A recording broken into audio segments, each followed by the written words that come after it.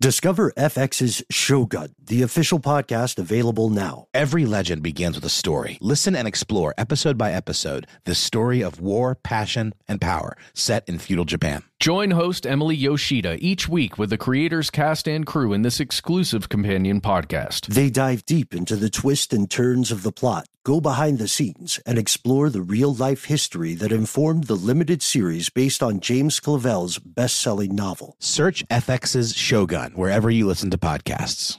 This episode is brought to you by Alienware. During Dell Tech Fest, score game-changing innovations with limited-time deals on select next-gen Alienware gaming tech. New dimensions await with advanced gaming systems like the Alienware M18 laptop powered by an Intel Core i9 processor. Featuring awe-inspiring visuals, liquid cooling, three-dimensional audio with Dolby Atmos, and impressive overclocking potential. Your dream setup, amazing prices, and free shipping await you for a limited time only at alienware.com/deals. That's alienware.com/deals. Zigazoo has made me zigzag. What I mean by that is I swore I would never let my kids on social media, but now I'm setting them loose on Zigazoo. Zigazoo is a space for kids to post videos they've created and to share them with other kids just like them. Videos that are moderated by actual people. And since there are no comments or messaging, you don't have to worry about social trolling. Zigazoo, the world's largest social network for kids. Download the Zigazoo app today. This episode is brought to you by Navy Federal Credit Union. At Navy Federal, it's been the mission to help the military community for over 90 years. And not just help them, but do everything to make sure they not only grow, but flourish. That's why Navy Federal Credit Union has all kinds of great savings and investment options like share certificates with sky-high rates. So don't hesitate. Start growing your finances today with a variety of savings and investment options. Navy Federal Credit Union. Our members are the mission. Savings products insured by NCUA. Investment products are not insured, not obligations of Navy Federal and may lose value. From UFOs to psychic powers and government conspiracies, history is riddled with unexplained events. You can turn back now or learn the stuff they don't want you to know.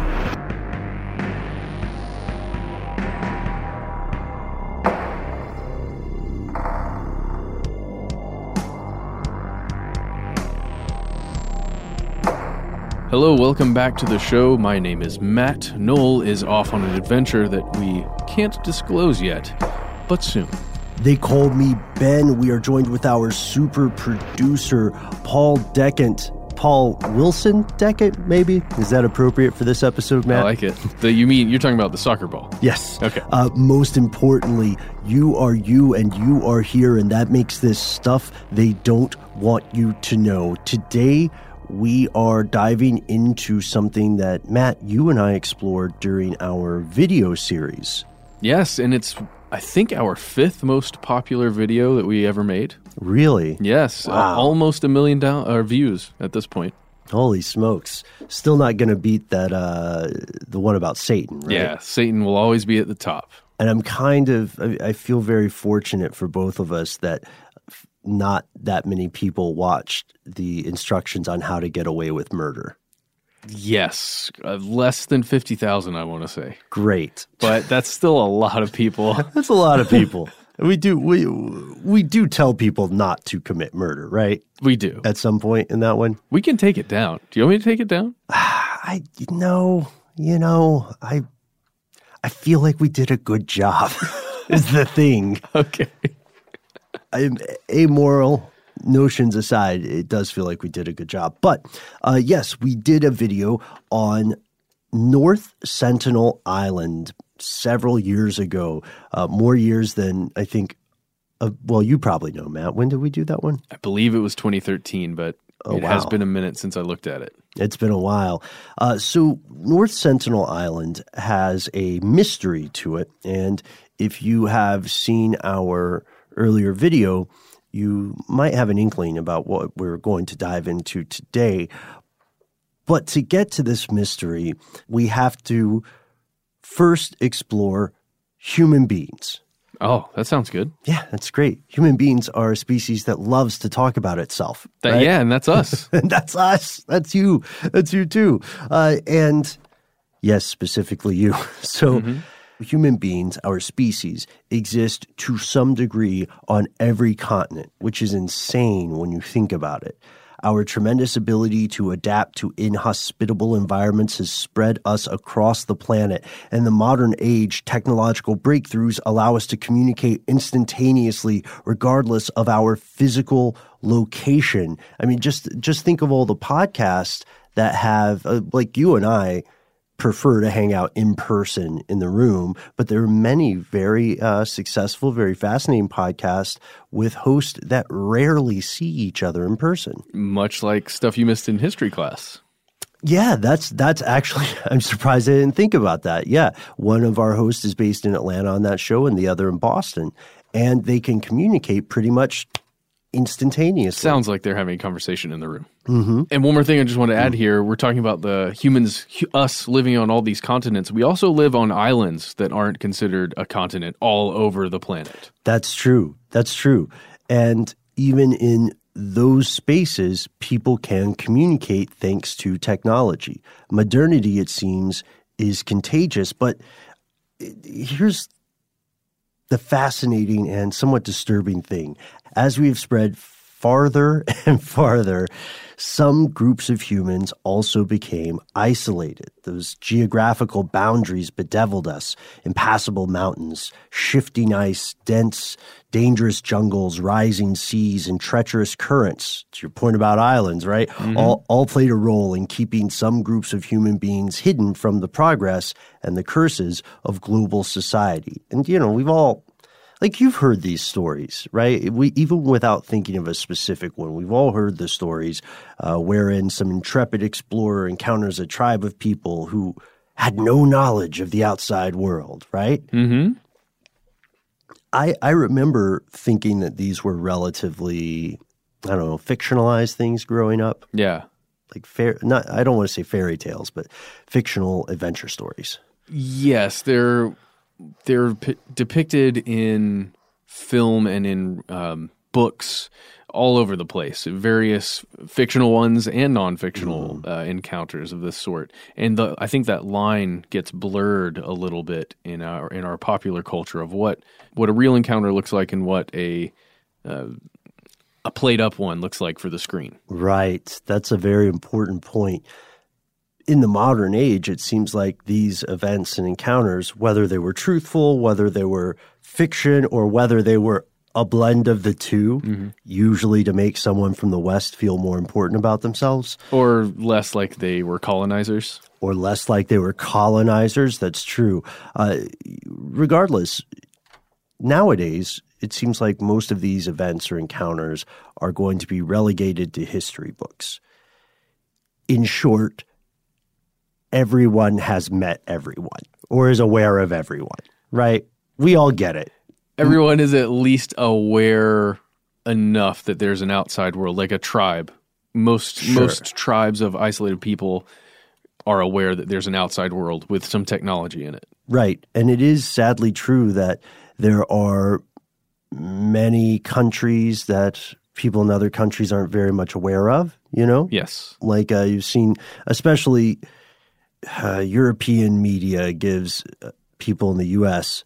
a real devil of a time with this, and you can see numerous YouTube compilations of Americans being asked to point to a country on the map, on the world map, and getting it cartoonishly wrong. That's a little bit of a stereotype. Well, I promise I promise the editors are cherry picking that for all our non-American listeners. We certainly hope so. We certainly hope so. And regardless of how hilarious those videos might be, Matt, your point, I would say, is absolutely correct. We are aware of the other. We are aware that it exists. There will be the majority of people who live in China will probably never travel to the States. And the majority of people who live in the States will probably never travel to China, but both are aware that the other country exists and is a real thing. Thank you, television and internet. Thank you, television and books. Yes. In a world, though, where everything is rapidly urbanizing, right? I think it was while you and I were first working together, the shift occurred and the majority of human beings began to live in cities? Yes, we've been working together for a long time, and it sounds like around 2014, that's when we went past the 50% mark. Yeah, by 2014, 54% of the world's population lived in an urban area. Wow. And that shift is pretty crazy, right? Pretty recent, too. Yeah, it's definitely a condensing of humanity into these places that, for better or for worse, do really well for various economies and for populations, but not so great in a lot of other ways. Pollution, crime, a lot of those things. Right, exactly. And in this world where there are increasingly fewer isolated populations and a larger number of densely combined populations, we can understand why people would think there are no more uncontacted tribes. There are many people who say that's a myth because so many anthropologists of the past and days of yore wanted to be the first outsider to encounter some group. That has happened, right? Yeah. But a hard definition of an uncontacted tribe, as in someone who is some group that is never seen, nor, as they say in Tennessee, heard tell of any other group, the odds of that still existing are preposterously low, right? Yeah, and I think a lot of that has to do with something as simple as Google Maps, where you can open it up and you can see every island because we have the satellite imagery. We know that island exists there, wherever it is, as isolated as it is. That island exists here in this program, so obviously somebody's been there, right? That's the assumption, at least. Or right. You could go there, so why wouldn't have someone gone there already? Right, and then there's that related point. Maybe there aren't any uncontacted tribes, but maybe the human experiment has grown so large that there aren't even any really isolated tribes anymore. Yeah. Right? That's the assumption. That's a safe assumption. But the problem is that could not be further from the truth. Today's episode concerns a particular community that you may not have heard of on a tiny island off the coast of India, one that is lost to time. Again, it's called North Sentinel Island. It's relatively tiny. It's just 72 square kilometers. That's 28 square miles. And it's that's before the 2004 earthquake because the landmass changed slightly there. It expanded. And it's a part of the Andaman Archipelago. This is a grouping of the Andaman and Nicobar Islands. It's located at the crux of the Bay of Bengal and the Andaman Sea. Now, we're going to give you some degrees here so you can find it on your globe if you've got one handy. They're between 6 degrees and 14 degrees north latitude and 92 degrees and 94 degrees east longitude. Now, that's 1,400 kilometers from mainland India on one side. That's like 170 miles. Yeah, and then 1,000 kilometers from Thailand. And that is about 621 miles. So it's kind of in the center of those. Basically, if you zoom out far enough on Google Maps and you draw a line between the center of, in this case, I'm using Sri Lanka because it's like the island at the bottom of India there, and to the center of Thailand, this would be located pretty close to the center of that line, just if you're looking at Google Maps or something. And it's these two sets of islands, the Andaman and the Nicobar Islands, it's some of the most remote spots on the entire planet. Yes. Some of the islands around this area are referred to in one of my absolute favorite books in the world, The Atlas of Remote Islands. I highly recommend you check it out if you are interested in exploration and remote locations. It's a great book, but enough about that book. Yeah. The islands, just on their own, there are, nearly 600 and only 9 are open to foreign tourists. Yeah. Very, very rural locations in addition to being very remote. But they are open to tourism, those 9. Those come into play in the rest of our story here. Yeah, they're very much open to tourism. Locals be damned, honestly. And you might say, well, who owns this, guys? I'm I'm pretty good at pointing to countries on the map, and I've never heard of a country called the Andaman and Nicobar Islands. No worries. Trick question. There is no country. It is a territory of India, and it is controlled by India. It's, generally speaking, it's composed of these two islands. And think about it in terms of latitude. So any of the islands located north of 10 degrees latitude are known as Andaman Islands, while islands located south of that latitude are called Nicobar Islands. That's easy enough. That's pretty easy. Nominally, these territories and the island we're talking about today, North Sentinel Island, belong in the South Andaman Administrative District, which is again part of this Indian territory. The nearby South Sentinel Island is uninhabited. It occasionally receives visitors, mostly adventurous divers who are like, yeah, bro, let's go somewhere where no one has like ever been. I'm sure they don't sound like that. And I'm sure they sound exactly like that. Well, people who want adventure. Yes. No one lives there. And here's the thing. Although the government of India legally possesses both North and South Sentinel Island, and again, all of the Andamans, all of the Nicobar Islands, they do not have any installations, no government, no scheduled route of transportation to visit the area. People can visit South Sentinel Island and often probably sneak there. Yeah. Just to dive for a day or something. Like going without a lifeguard, basically. Right. But all the ships in the nearby area and all the planes are banned from approaching North Sentinel Island through the use of a 3-mile exclusion zone. Because, you see, unlike South Sentinel Island, North Sentinel Island is inhabited.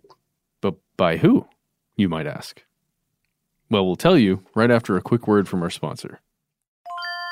This is Holly Fry from Stuff You Missed in History class. The national sales event is on at your Toyota dealer, making now the perfect time to get a great deal on a dependable new SUV, like an adventure-ready RAV4. Available with all-wheel drive, your new RAV4 is built for performance on any terrain, from the road to the trails. And with plenty of passenger and cargo space, plus available tech like wireless charging, you and your entire crew can stay connected. Or check out a stylish and comfortable Highlander with 3 spacious rows of seating for up to 8 passengers. And with available features like the panoramic moonroof, you can sit back, enjoy the wide open views with your whole family. Plus, both RAV4s and Highlanders are available in hybrid models, so no matter your style, you can drive efficiently and save on gas. So visit your local Toyota dealer and check out amazing national sales event deals on RAVs, Highlanders, and more when you visit buyatoyota.com. Toyota, let's go places.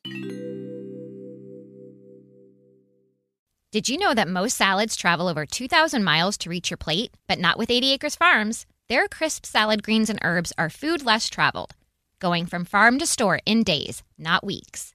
They stay fresher for longer in your fridge. My salad lasts all week long, which means less food waste and easy meal planning. Oh, and did I mention there's no need to wash these greens? Because 80 Acres Farms uses 0 pesticides. Visit 80acresfarms.com to learn more and find their salads and salad kits at your local Harris Teeter. Join Metro. They help you stay ahead of the game with nada yada yada. That means no contracts, no credit checks, and no surprises. Outsmarting yada yada means, taxis and stuff. Shady subscriptions. Did you guys ever order something online and you thought it was just like a one-time purchase, but then you found yourself subscribed? Yeah, I had to call and stop payment on something because I had subscribed to it through Apple Pay. And even though I had put a new card on there, it still was tied to whatever card was associated with my Apple Pay. So I had to go through this whole process of getting it pulled. It was really, really annoying. Well, that'll never happen with Metro by T-Mobile because you don't take yada yada in life, and you're not going to take yada yada from your wireless provider. Metro has no contracts, no credit checks, no surprises, and nada yada yada, helping you stay ahead without compromising on things you love the most. Stop by one of over 6,000 Metro stores nationwide. Hello, it is Ryan, and we could all use an extra bright spot in our day, couldn't we? Just to make up for things like sitting in traffic, doing the dishes, counting your steps, you know, all the mundane stuff. That is why I'm such a big fan of Chumba Casino. Chumba Casino has all your favorite social casino-style games that you can play for free anytime, anywhere with daily bonuses. That should brighten your day a little. Actually, a lot. So sign up now at ChumbaCasino.com. That's ChumbaCasino.com. No purchase necessary. VGW Group. Void where prohibited by law. See terms and conditions. 18+.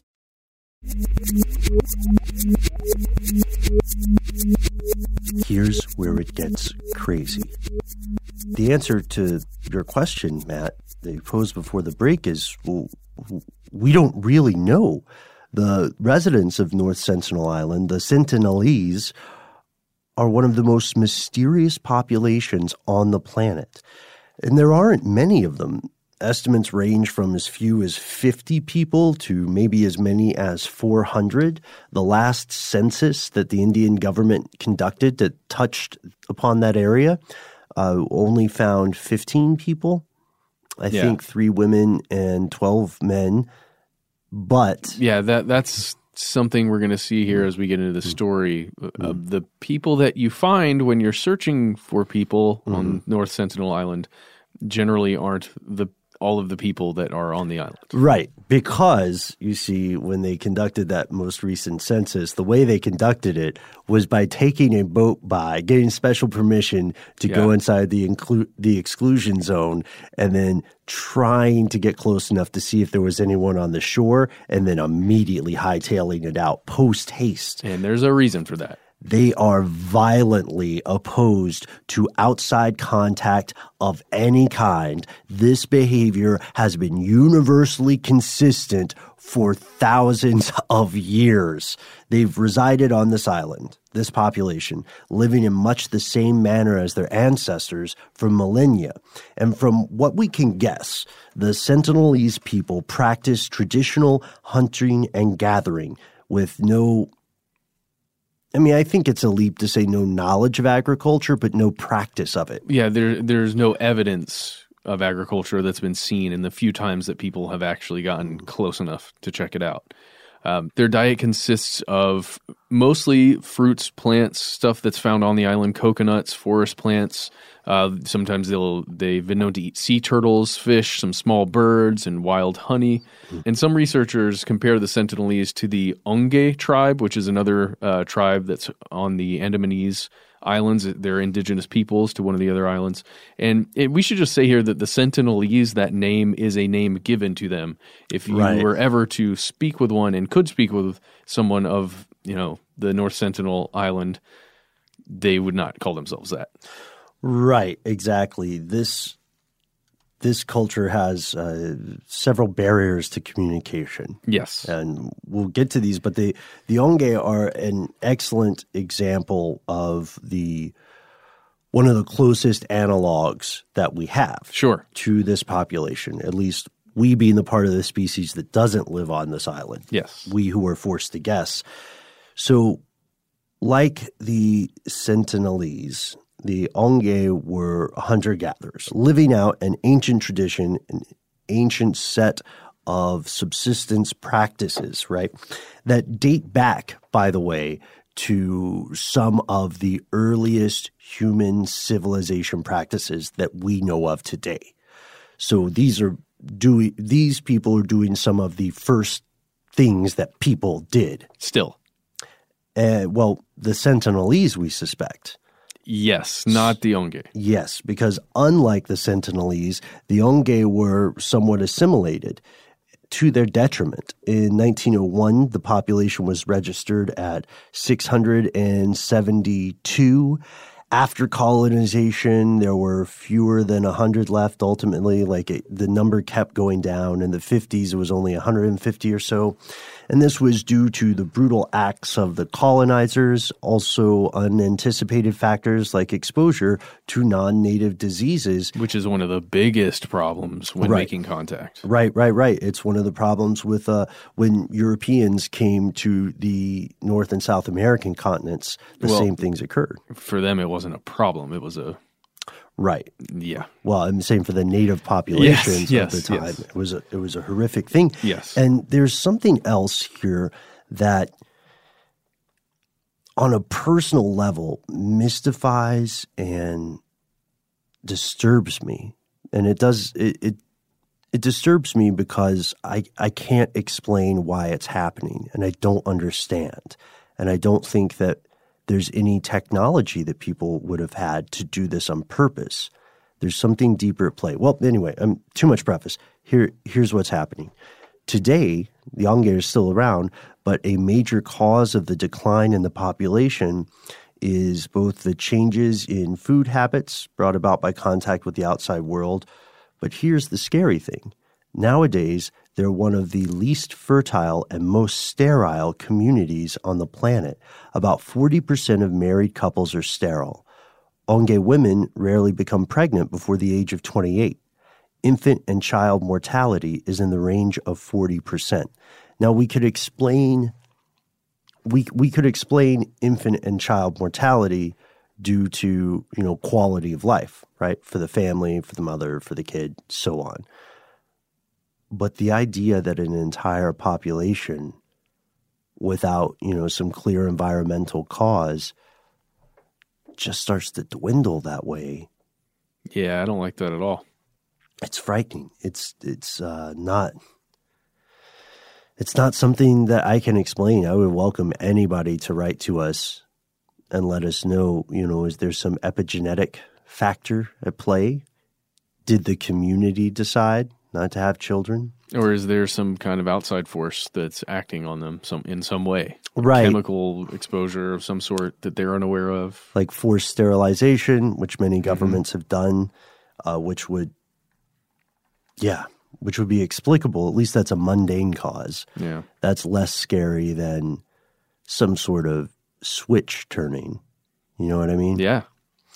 So also the Angé have been victims of sexual exploitation and alcoholism, forced labor, all the terrible and unexpected things that happen often to these tribes. So there may be a lesson for us to learn with the Sentinelese through the perspective of the Angé. Observers have compared the Sentinelese community to communities that existed in the Stone Age. They make weapons, they make tools, they're pretty badass with bows and arrows. Yeah. It was like 300-something feet they can get you with an arrow. Yeah. 300, 400, I think. They do not appear to make fire, at least, again, from what we can observe.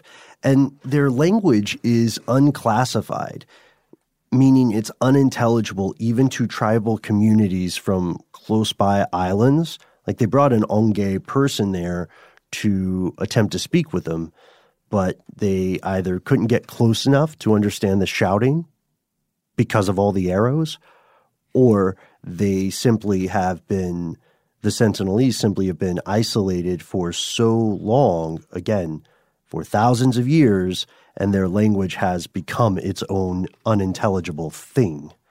Yeah. That is incredible, because that certainly doesn't happen.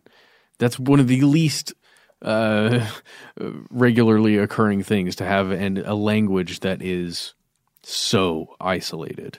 That's incredible. Now, prior to the European encroachment, well, that's what we're going to call it there, there were ancient traditions by the tribes people who lived around North Sentinel Island that the people on North Sentinel Island were cannibals.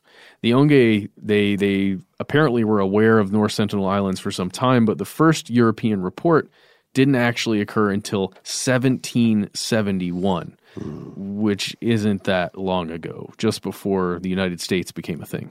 Oh, that's true, Matt. I didn't think of it in that perspective. Yeah, this British surveyor named John Ritchie passed the island on a ship called the Diligent. The Diligent was a hydrographic survey vessel owned by the East India Company. Paul, can we get a spooky sound effect when we say East India Company? Just booze. Just put some booze in there. Perfect. That's appropriate. Yeah. So Ritchie made one note where he essentially said he saw a multitude of lights. We don't know if this means fires. Yeah. But he saw it from a distance. He made a short note about it. The boat continued on, and no one in the West would make any sort of reference to this island for another 100 years. Yeah. It's just the one guy who's like, oh, whoa, look at that. That's not water. That's definitely an island. Bye. So we fast forward to March 1867. That's when Jeremiah Humphrey, he's the officer in charge of the Andamanese, he journeyed to North Sentinel Island on the trail of some convicts who escaped from this penal colony that was there called Port Blair. And, okay, so he's approaching the island. He's escorted by police and what they're called Great Andamanese. And these are tribespeople from, like, again, kind of like what we were discussing before, a different tribe, but I guess similar enough to where perhaps there could be communication. Mm-hmm. Mm-hmm. He saw some 10 men on the beach, naked, long-haired, with bows and arrows, shooting fish. Mm-hmm. And apparently the Sentinelese spotted the boat and they hid. And the Great Andamanese on board were visibly frightened and warned Humphrey, the leader here, that the islanders had a reputation for cannibalism. And Humphrey said, yep, I'm not going there. So he never actually landed. Yeah, which was surprisingly smart of him, right, to listen to the experts in the area. He did have a police escort with him, so it is fascinating that he didn't. But I guess maybe he wasn't confident enough in the people there with him. Sure. I don't know. Well, also notice that at this point, despite this reputation, I'm sure it's largely exaggerated for cannibalism. Yeah. The Sentinelese are hiding. They're avoiding and evading, right? They're not confronting. And then also, there's a note here, they're described as long-haired by Humphrey. But when you see footage of the Sentinelese people today, there are no long-haired people. There's just a little bit of footage, and you're right. Mm-hmm. So interesting, because it seems as though things are changing. In that same year, again, 1867, an Indian merchant ship called the Nineveh was wrecked on the reef surrounding the shore, and their captain was a real piece of work. Yeah. So 86 passengers survived, 20 crew members survived. They they crash on that reef surrounding the island. These are also very treacherous waters, and boom, celebration time. They survive. These, 106 people survive. On the third day, the native population, which had been completely in hiding, attacks. The captain, his strategy is to take the ship's lifeboat and run away. Yeah, to get picked up by some other ship that's coming by. Mm-hmm, a passing brig, and then a Royal Navy ship came to rescue the remaining survivors who had held the natives off for several days by throwing stones and brandishing sticks. And again, this is a story that gets around, so nobody else goes to that island for another 13 years. Yes. And then in January of 1880, an armed British expedition manages a successful landing on North Sentinel Island. They are led by the officer in charge of the Andamanese by this time, a 20-year-old fellow by the name of Maurice Vidal Portman. They went through the island in search of local people. And they had, again, some people from the greater Andamanese population guiding them. So what did they find? Well, the first thing they came upon were a network of pathways where people had been traveling by foot. There were several freshly abandoned villages that they saw. Again, with nobody around. They kept surveying the island. They found it had fertile soil. There were groves of tropical hardwoods. And this gentleman, Portman, didn't see a single human being other than the people that he brought to the island. So was it a ghost island? Maybe, but I don't think so. Eventually, after several days of searching, the party discovered just 6 Sentinelese. It was an elderly couple, and they had 4 children with them. And as they tended to do, I guess, in the colonial path, they abducted these 6 people and they took them with them. Right. Yeah, they took them, the parents and the children. The father was by far the oldest of the 6. They took them back onto the vessel with them. But as soon as they were leaving the island, probably because they were exposed to new diseases, the family fell ill, rapidly ill. The parents died. And so in a strange move, Portman and co. sent the 4 surviving children back home with presents, the likes of which the Sentinelese community had probably never seen before. And he talked about them in a really smug, condescending way. He said, he didn't feel particularly bad about it. He was annoyed by what he considered to be their mannerisms and idiotic expressions. That's his choice of wording there. And they did send 4 unaccompanied children back to an island that, to their observation, was uninhabited. Oh, yeah. I didn't even think about that part. Just go Lord of the Flies, kids. We'll see you later. Wow. Here's a doll. Yeah, with your presents. And Portman did go on to visit the island several more times. In August of 1883,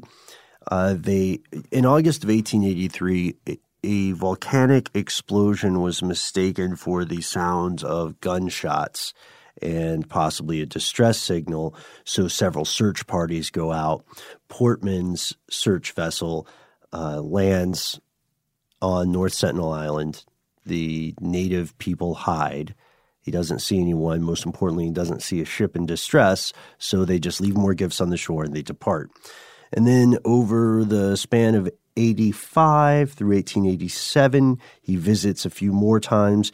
And in his way, again, a very smug, condescending way, Matt, he grows fond of the natives. And we have a quote when he was explaining how his chilly heart had warmed to them.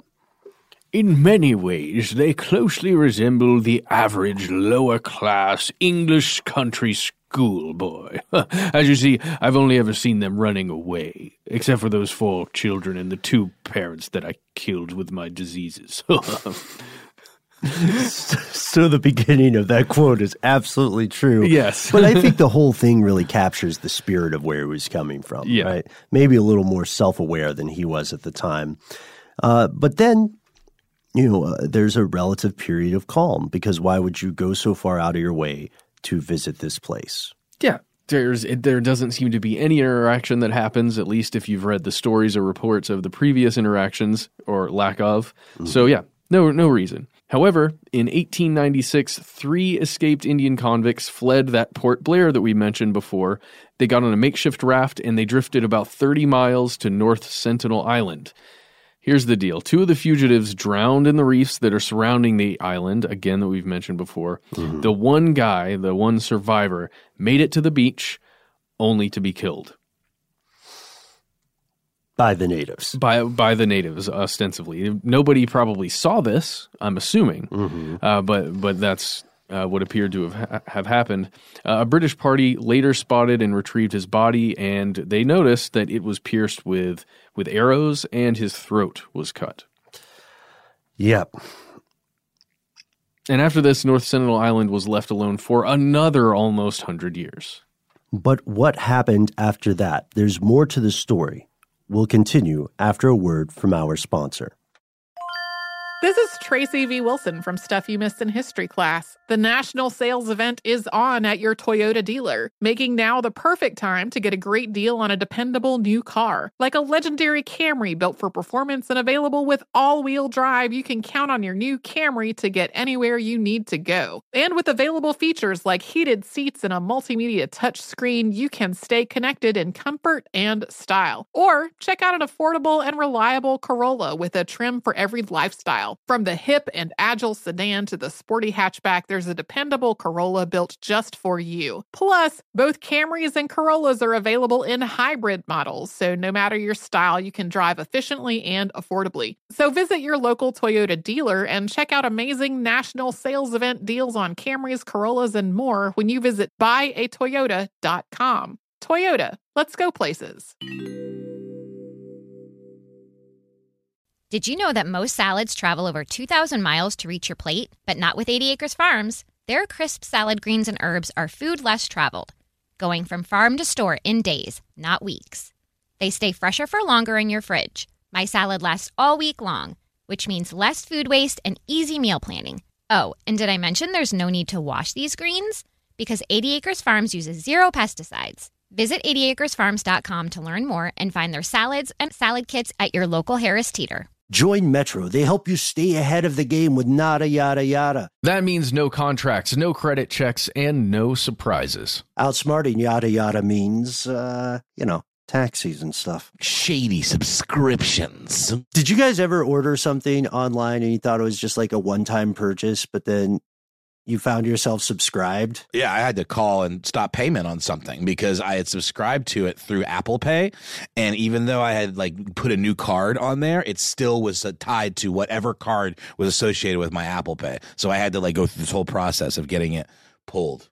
It was really, really annoying. Well, that'll never happen with Metro by T-Mobile because you don't take yada yada in life, and you're not going to take yada yada from your wireless provider. Metro has no contracts, no credit checks, no surprises, and nada yada yada, helping you stay ahead without compromising on things you love the most. Stop by one of over 6,000 Metro stores nationwide.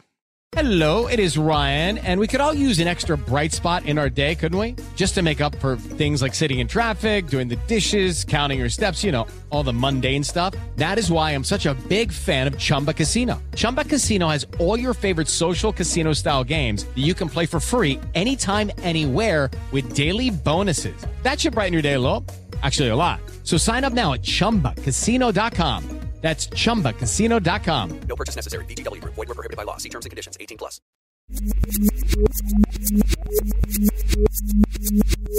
So meanwhile, for the rest of civilization that was not part of the community on North Sentinel Island, a bunch of stuff was happening. You know what I mean? Amazing inventions, new depths of human depravity, wars, peace, beautiful moments. Some of the most amazing people in history are born and forgotten, and the people on this island have not only no real idea about it, but they just don't want to be forced to participate in this whole human experiment. In nearby India, in 1947, the country finally gains independence from British rule, and with this, it gains control of the Andamans and the Nicobar Islands, including North Sentinel Island. So things are pretty hectic when you become a newly independent country. Sure. And they didn't really get to the concept of North Sentinel Island or the mysterious people living on it for about 20 years. And in 1967, an Indian anthropologist named Trilonath Pandit was summoned by the governor of the Andaman Islands for a major expedition to North Sentinel Island. Pandit was offered the opportunity to become the first anthropologist to land there, accompanied by armed police, naval officers, 2 large patrol boats, and inflatable rubber dinghies to get around the reef without breaking up a ship. Yeah.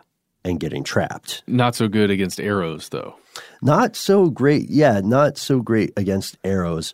Later in life, Pandit, when he's talking about why he agreed to do this, he says, there was a feeling that we were trying to establish friendly contact, which would be considered an achievement at the government level.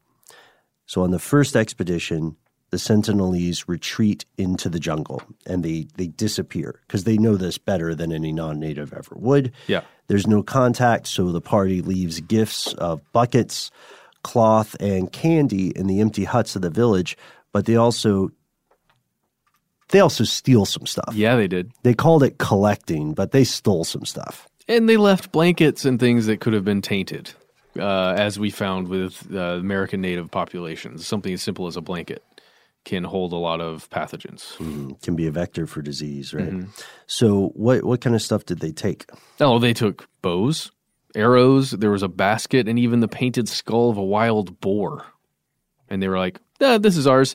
Enjoy the things, the candy. Yeah. And then they return another trip. On the 29th of March, 1970, Pandit and his party find themselves trapped on the reef flats between North Sentinel Island and Constant Islet. Constance Islet was just a little bit away from the actual island itself. And when we talked about how the island grew a little bit larger after the 2004 earthquake and tsunami, the same way that the Grinch's heart grew a little bit larger at the end of the film, spoilers, now the islet is attached to the island. But beforehand, you could get caught in between there, just to give the geography. So they were certain that they were going to be attacked. This is it, thought Pandit and company. So Pandit or Pandit, I want to be clear that we're not native speakers, so maybe you're mispronouncing this name. They were certain that this was going to spell the end and that they were going to die in the pursuit of this great anthropological experiment, but something unexpected occurred. So at first, they see that two of the natives who were just sort of observing them have realized that they're stuck, and more people come out of the cover, more men, more warriors threatening to shoot at them, brandishing their arrows. And so they try to appease them by giving them fish that they had caught. But that didn't work. More dudes were coming at them, getting closer and closer to shoot. And when they got fish, some of them started to calm down, but other people weren't having it. And they were still hostile. So they were still taking the fish, but then just picking the bows back up and getting ready to kill them. So the guys were thinking, eventually, we're going to run out of fish, right? What then? At this moment, and this is a quote from an eyewitness account in the 70s, at this moment, a strange thing happened. A woman paired off with a warrior and sat on the sand in a passionate embrace. This act was being repeated by other women, each claiming a warrior for herself, a sort of community mating, as it were. Thus did the militant group diminish. This continued for quite some time, and when the tempo of this frenzied dance of desire abated, the couples retired into the shade of the jungle. However, some warriors were still on guard. We got close to the shore and threw some more fish, which were immediately retrieved by a few youngsters. It was well past noon, so we headed back to the ship. Wow. So they managed to survive, but they had to watch something very weird and very personal. Interesting. I wonder what kind of, because it must be a show of force in some way. I don't know. I don't know. I mean, we're not anthropologists, man. Yeah, maybe it was just the time of day. That was the thing that happened at that time. We could just think about it all day long. But I think it's more like, I think there's got to be power in there somewhere. Right. Maybe a calming effect or something. I don't know. Yeah. I don't know. Maybe something ritualistic. Who knows? Who knows? We would like to hear your theories as well. Write to us, conspiracy@howstuffworks.com. There are also unproven murders, or at least missing person cases associated with the island. Oh, yeah. In that same year of 1970, there was a wreck that was spotted on a coral reef right on the southeast coast of the island. And after people were looking at it to see what the heck's going on here, it was concluded that the vessel had been just sitting there for about 7 or 8 months. And there was no sign of the crew, no sign of the fate of the crew. So who knows? That one's just a mystery. And I don't think we'll ever have just a concrete reason for why that happened. Mm-hmm. And then, of course, the big deal, right? The big tent as far as the encounters go. We can tell you the story of the encounter that actually had video footage, which you mentioned earlier, right, Matt? Yeah, it's one of the only existing. It is really. It's the only existing footage that I have seen of the Sentinelese. It was in the spring of 1974. When there was a visit by this team of anthropologists, and they were filming a documentary called Man in Search of Man. And there was a National Geographic photographer with them. There were also armed police officers. They actually wore padded armor that they had under these jackets. And again, who's to say what that does against arrows? Hopefully that would have been, some kind of protection, but who knows? Sure. And there is actual footage that you can see. I believe that's the 1974 footage, unless it's from earlier. It's the only one that I've seen, I think. Mm-hmm. Then in September 1991, after both confirmed and suspected deaths at the hands of the Sentinelese, the Indian government added this zone. It's a 5-kilometer, 3-mile exclusion zone around the island, and it's under the provisions of the Andaman and Nicobar Protection of Aboriginal Tribes Regulation. It's called ANPATR. Yes. Love a good acronym, right? We should also add, nobody died in the 1974 incident, but one guy got shot through the thigh, I think. That was their reaction to giving the gifts. Yeah. So it's interesting because before this exclusion zone exists and before it gets extended even, we see this history of people trying to peacefully hide, stay away from us outsiders, and then at some point in this occasional, every few decades, every century or so, in this occasional badgering from the outside world, the Sentinelese stop putting up with this. Well, yeah, who knows what internal folklore they have now for the people that come and visit them every few decades. Yeah, there are a couple of indications that they might have some ancient myths similar to those of the Onge. Mm-hmm. But it's just in the only way we know is that when that 2004 disaster occurred, they got to high ground. So they knew that some sort of natural disturbance was coming, and that may be based on an oral history about similar events in the distant past shared with the people who would later become known as the Onge. So that's possible. Mm-hmm. But can you imagine, and we're entirely speculating here, Matt, can you imagine what oral histories may exist now based on those 4 kids who returned? Yeah. Right? I mean, that sounds insane, They took me, they killed my parents, they brought me back with this. These strange beings on ships. We mm-hmm. saw things that looked like this mm-hmm. that we have no way of really describing to you. Right. And these deaths at the hands of the Sentinelese residents still occur. In 2006, 2 men were illegally fishing for mud crabs off the coast of North Sentinel Island, and the Sentinelese killed them. An Indian Coast Guard helicopter tried to go retrieve the bodies, and it was warded off by bows and arrows. Yeah. And ambitious explorers and anthropologists attempting to make first contact may have already violated the prime directive in some ways. Yeah. They may have accelerated the age of the civilization or culture on the island. And by age, I don't mean just age in terms of numbers. I mean the technological age. They may have gone from the Stone Age to something else, because we have to remember these are people. They may be living differently than many other people on the planet, but that doesn't make them not human. They're still really smart, because human beings are, for the most part, insanely supervillain level brilliant in comparison to other living things. And that means that they took salvaged metal and they made weapons, they made ornaments, they made jewelry. But as we get to the end of today's show, we know that the they in today's episode is the Sentinelese people.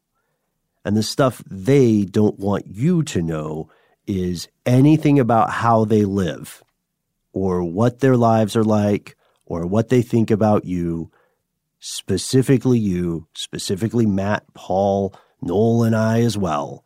They want to be left alone. And is that so bad? What should happen to the residents of the island? We're asking you, should they be left alone, as is apparently their desire, or is it too late already? Will they need assistance as local wildlife dies out, as oceanic biodiversity decreases? When it's all well and good to say that we should leave this community alone. But some people would argue, well, what if environmental catastrophes make their way of life unsustainable? Does the human species have a responsibility to help the people on this island? Yeah. I think they're two – I see the sides in both of these arguments. Personally, I'm more on the leave them alone side. Yeah. Everything I have ever witnessed about this sort of situation tells me that it's okay to not want to participate. You shouldn't force people to do stuff. I think you're right there. There is a point to be made about perhaps they are just protecting their own and their territory rather than really not wanting to be contacted, you know? Yeah, the Indian government has never prosecuted them for any of these murders, by the way, and they are murders, or you could call them cultural self-defense. But when we ask this question, we also have to ask, I don't want to tilt the scales too much, but we also have to ask ourselves what happened to the other indigenous peoples of these island groups when outsiders contacted them. Well, we have one example that's not the same in really many respects, but we can see the effects that civilization has had on them. They're called the Jarwa. They were a native tribe, a native Andaman tribe, and they live on one island where there is a road that goes through their reservation, essentially, on this island. They're kind of in the center of the island, and then there are like some tourist areas and other Indian locals who live on the outer side, the outer rim of the island, and there's some civilization out there. And this road that goes right through their reservation was in use for a while, but then it was decided by the Indian government that, hey, we should not use this road anymore. We're interrupting the life of this tribe, this relatively uncontacted tribe, because I think 1998 was the first time that they were officially contacted. But then tourism kind of became the thing, where this road began. These companies started taking human safaris down this road, where they would get in vans, large jeeps, and pay people money to take these trips to perhaps get a chance look at some of these tribes people just living their lives and looking at them as though they're in a zoo or something. It's a pretty horrifying thought, especially it feels very icky, first of all. But then the second thing is that you are disturbing these people in their way of life every time a single vehicle goes by on this road that they make an encounter. It's pretty crazy. You can also just grab a taxi, by the way, and go through there. You do have to get through a military checkpoint, and you are not allowed, at least according to the authorities there and all the signs they put up, you're not allowed to take any pictures, photography, or video of the Jarwa tribe, which is, I guess, a good thing. But how do you police, that many people and that many vehicles going through at the time? It's just not great. And the other thing are destination resorts, which are all around these islands, specifically those 9 islands that are inhabited, or I guess 8. But there are resorts, and there's a tradition for local peoples who live on these islands, peoples of, I guess, Western civilization, who burn their refuse. That's what they do. They've got, their small residences, and they burn their trash. These larger resorts, though, make so much trash that there's no way to really burn it without creating massive issues. So then it becomes a different massive issue where it's just a giant pile of trash, and there are multiple resorts around these islands.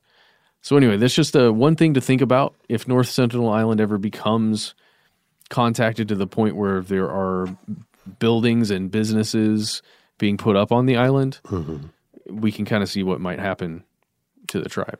Right. Yeah. You can also, in addition to the points you've made, Matt, you can also check out videos of some of these native people being taunted to dance for food and similar things like that. So the question is, now that we know the stuff they don't want you to know on the Sentinelese side, what is humanity to do? Is the government of India correct to create this exclusion zone and to force all traffic to keep this island essentially lost in time? Or should something else be done? If so, what? And if so, how?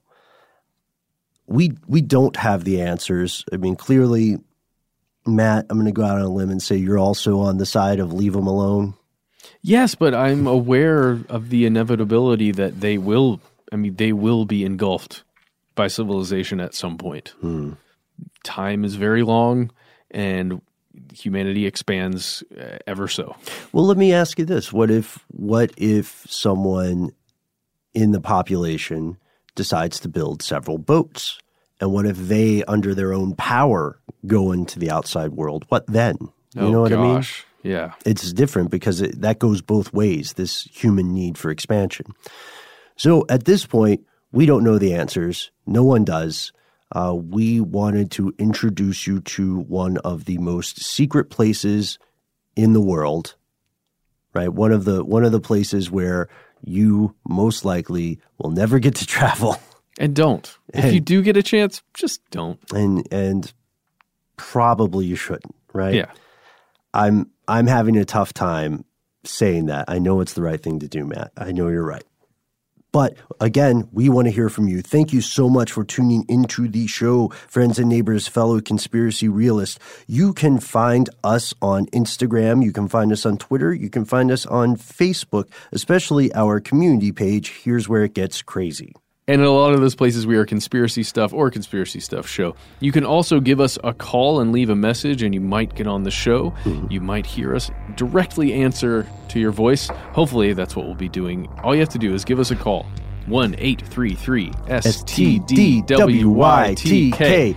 And if none of that quite bags your badgers, you can always go relatively old school for the modern age and email us directly. We are conspiracy@howstuffworks.com.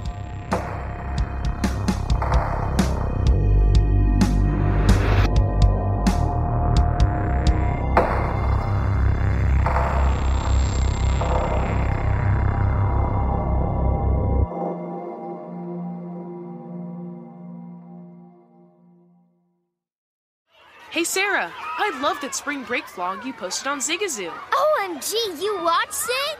Yeah, it was so cool. I think you're so talented. Social media is only positive with Zigazoo, the world's largest and safest social media network for kids. In Zigazoo, all community members are verified kids like yours, and all content is fully human moderated.